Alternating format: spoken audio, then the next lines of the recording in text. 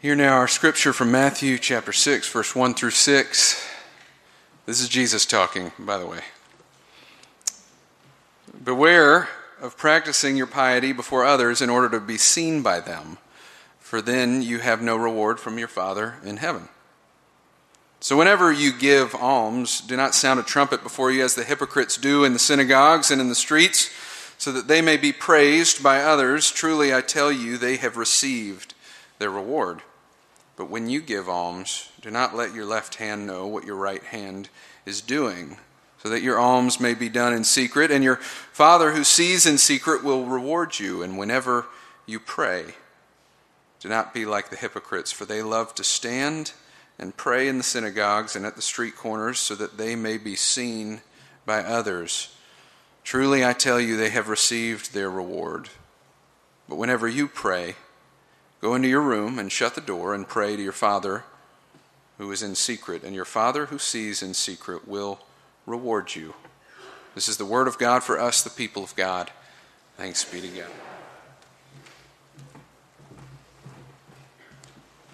Thank you, Andrew, and I want to thank Andrew as well for the modern worship service that we had at 9:45 this morning in the parish hall. There was a great turnout and a great spirit in that service, and we were blessed by it, so thank you for that. And thank all of our choirs and musicians this morning. We're going to hear from the Joy Bell still. The service is just full of great music. 2 weeks ago, today we began a stewardship series titled simply Treasure, one word, treasure. Our focus on that Sunday was not the fist-sized pump that's in here somewhere that keeps us going, that keeps us strong and alive, but the metaphorical heart, the seat of our emotions, the seat of our intellect. This is the heart incorporated into the statements like, well, his heart just wasn't in it. Or she plays the game with a lot of heart. Or it's not always the team with the biggest athletic budget and the biggest athletes who emerge victorious, but often it's the team with the biggest heart that emerges victorious. And should we ever misplace that metaphorical heart, it's pretty easy to find. All we have to do, all we have to consider is our treasure. Where's our treasure? And then we'll know where our heart is. Last week was Andrew's time to talk about stewardship, and the text had to do with not being able to serve two masters, God and money.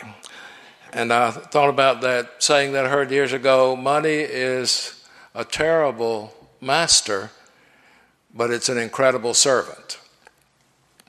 And then today, I hope we can rally around the idea, the notion of giving our treasure back to God. It's not a difficult notion to embrace if we have previously embraced the notion that all of our treasure, all that we have, comes from God. And I understand some folks get their hackles up, get really upset when you start talking about giving back. They say things like, well, I earned it. I worked for it. I deserved it. What do you mean? Give it back. And it makes me want to say, where do we get the physical strength and the intellectual ability and the raw materials to work and to earn and to build and to become generous? Where would any of us be without the equipping, the generosity of our gracious God? If we tried it on our own, goodness, it would be worse than it is. Giving our treasure back to God. God is the rightful owner. So thinking about the gospel lesson for today, sometimes we get an opportunity to be something, a part of something that's just bigger than ourselves, larger than we are. Our names may not be mentioned.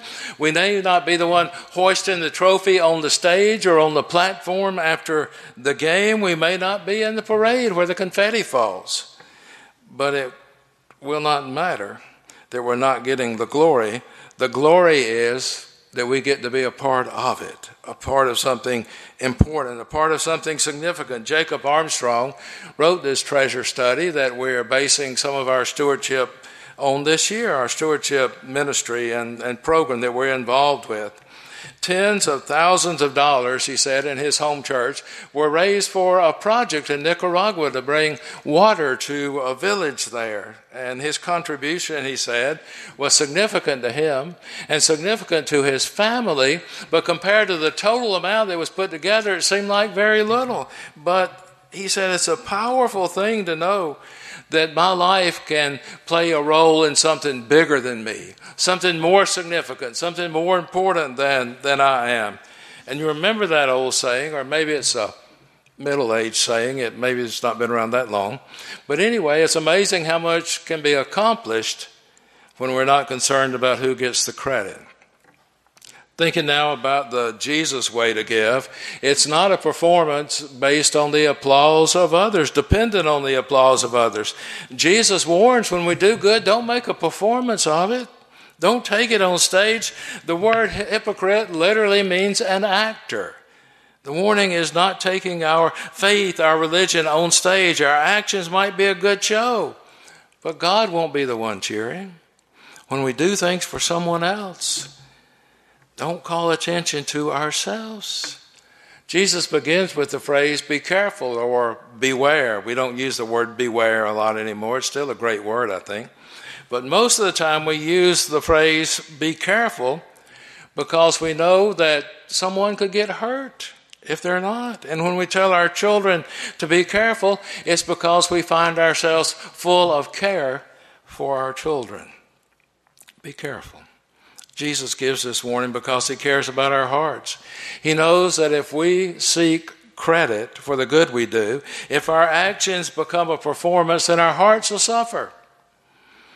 If we start thinking it's all about us, then we miss out on God's incredible benefit that comes from being and doing good. We'll get our credit. Just like someone praying on the street corner, they get credit. People notice, but that's all there is. And it's over, it's over. And that pales in comparison with what we receive when we give humbly before God. We'll miss out on being part of something bigger, something much bigger than ourselves when we feel like we can do it on our own instead of being a part of what God's up to.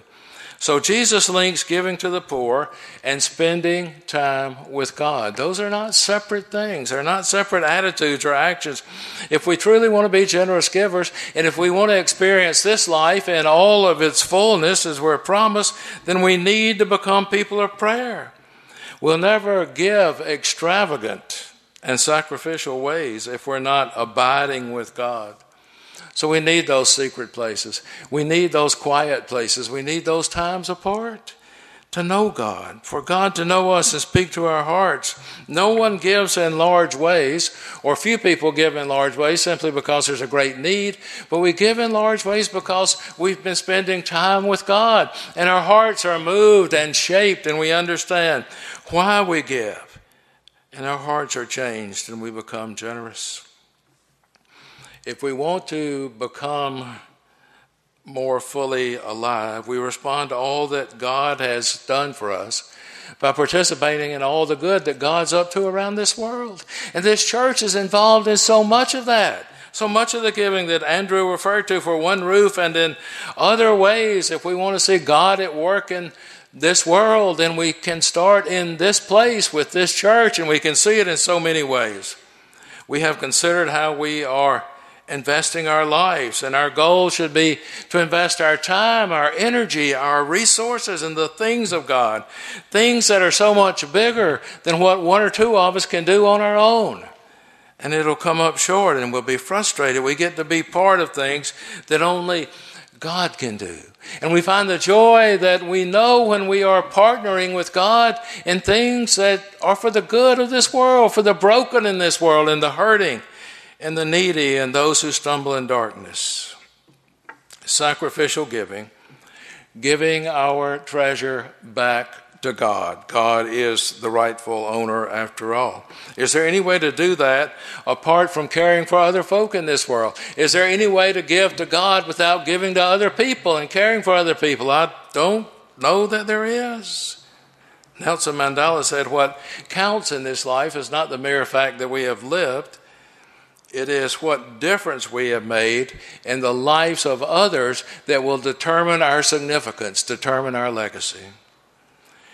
someone sent me a few years ago, and I've been keeping it and waiting for a time to use it, a blog that from a blog called Thoughts for Thursday, and it's titled Generosity, and I'll share that with you. The writer had this to say, and it helped me to understand a little bit more about this. Giving to others is the same as giving to God.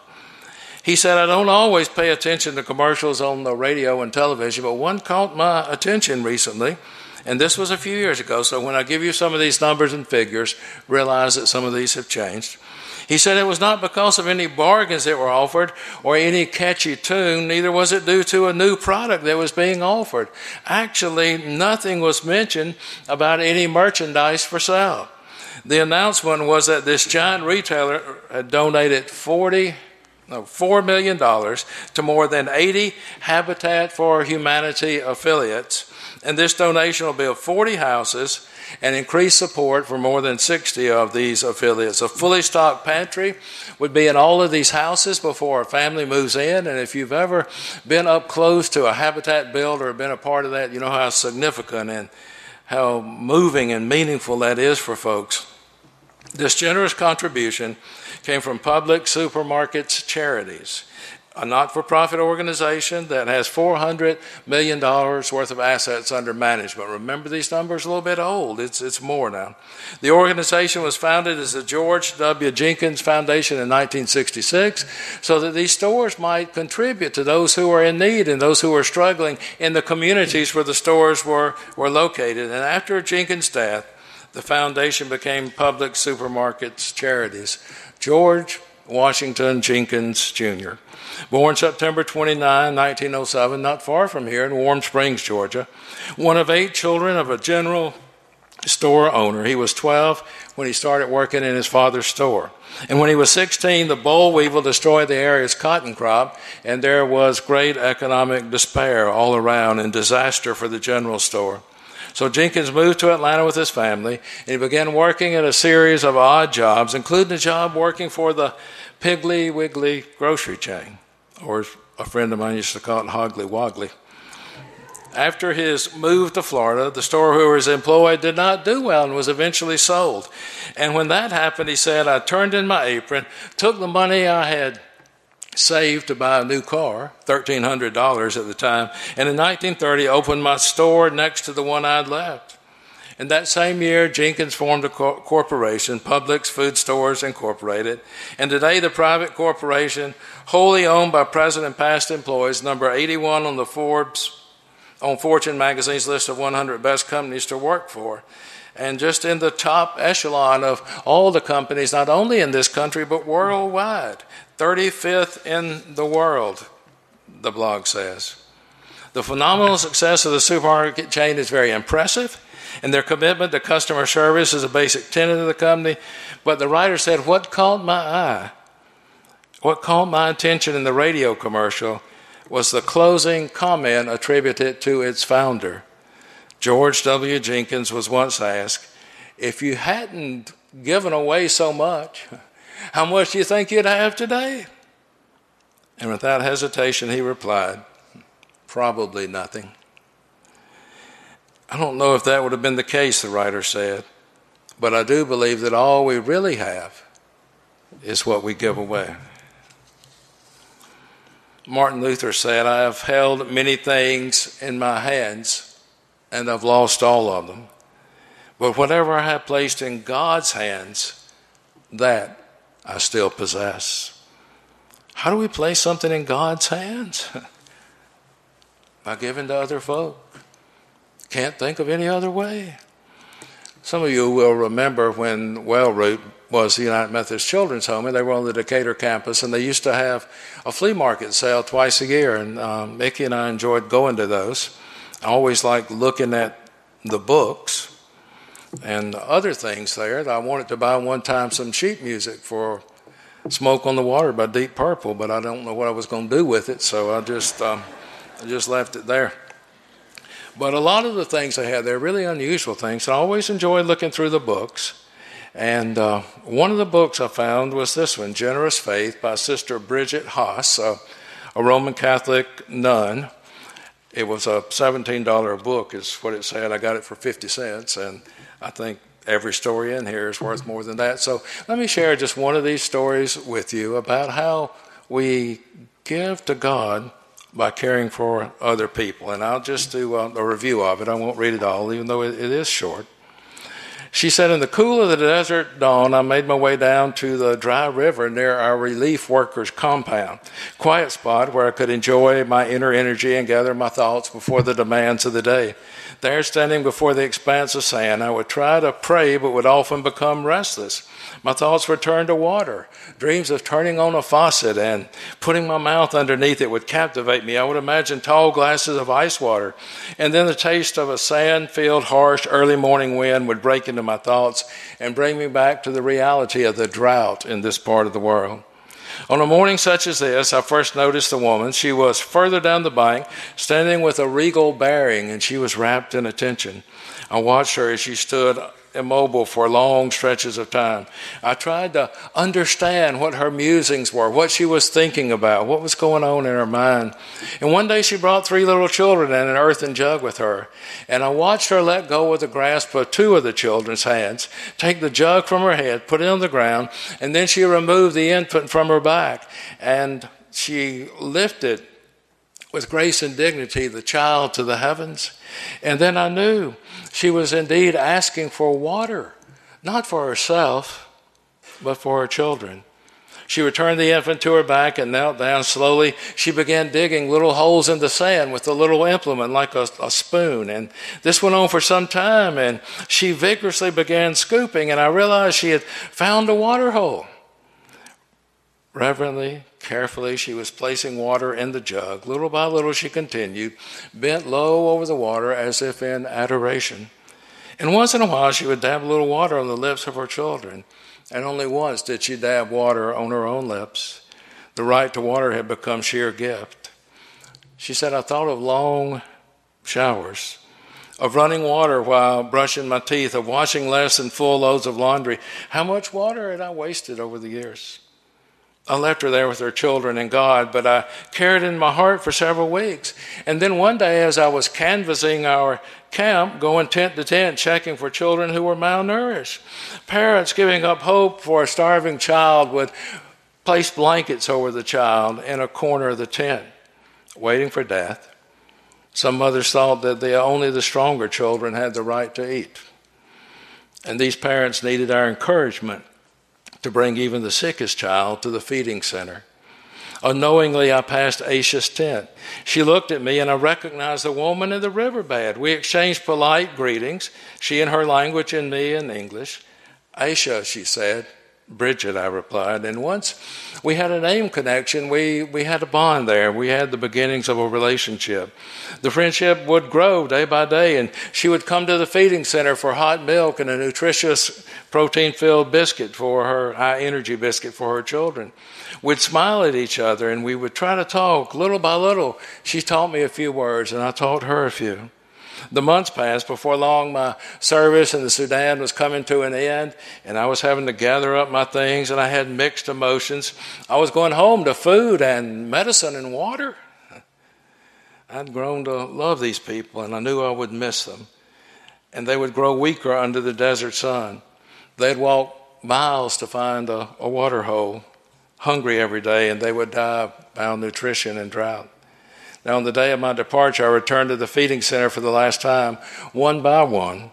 Through tears of frustration and guilt and love, a sense of powerlessness gripped me, and I surrendered the lives of these children to God. And with a heavy heart, I realized I'd not seen Aisha.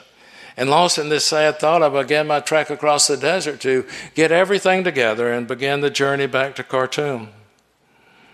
Suddenly, the sound of my name, heavily accented, reached my ears. Bridge, Bridge. I turned and saw Aisha, the regal woman at the riverbed, racing barefoot across the hot sand. She had 2 children in her hand, and the baby was strong and nourished on her back. And she threw out her arms in a loving embrace, and then she took my hand, pressing a Sudanese pound into it. Immediately, I recalled trying to change British pounds into Sudanese pounds at the bank in London. The bank teller merely smirked and said, "Sorry, we don't deal in play money." That Sudanese pound was Aisha's payment for a 12-hour day's work in the desert sun. It was worth about 15 cents. And it was priceless to Aisha. It was all she had. In her language, I told her no and returned the pound. She resisted. Although I could not understand her language, her facial expressions and gestures toward the heaven conveyed her insistence and determination. Yes, Bridge, you take it. Whether I give it to you or give it to God, it's all the same. All the same, Bridge. At that moment, I realized that Aisha had discovered wisdom in her life so well lived. She saw no distinction between what we do for God in this world and what we do for others. It's all the same. I opened my hand to receive the pound, and Aisha's selfless and generous gift of love and farewell. Into this outstretched hand, she gently and reverently placed the Sudanese money. And as I took it, I realized that as my call to Sudan began, so my stay there ended with outstretched hands. Giving our treasure back to God by giving sacrificially to help, support, encourage others. When we give to God's church, we are the body of Christ, and we are called to make a difference in this world, and the needs are so great, beyond our imagination in places, but God knows those places, and God knows and loves those folk. I heard recently the average United Methodist gives about 2 to 3% of their income to the church. So how are we doing with the sacrificial part of this equation? Amen.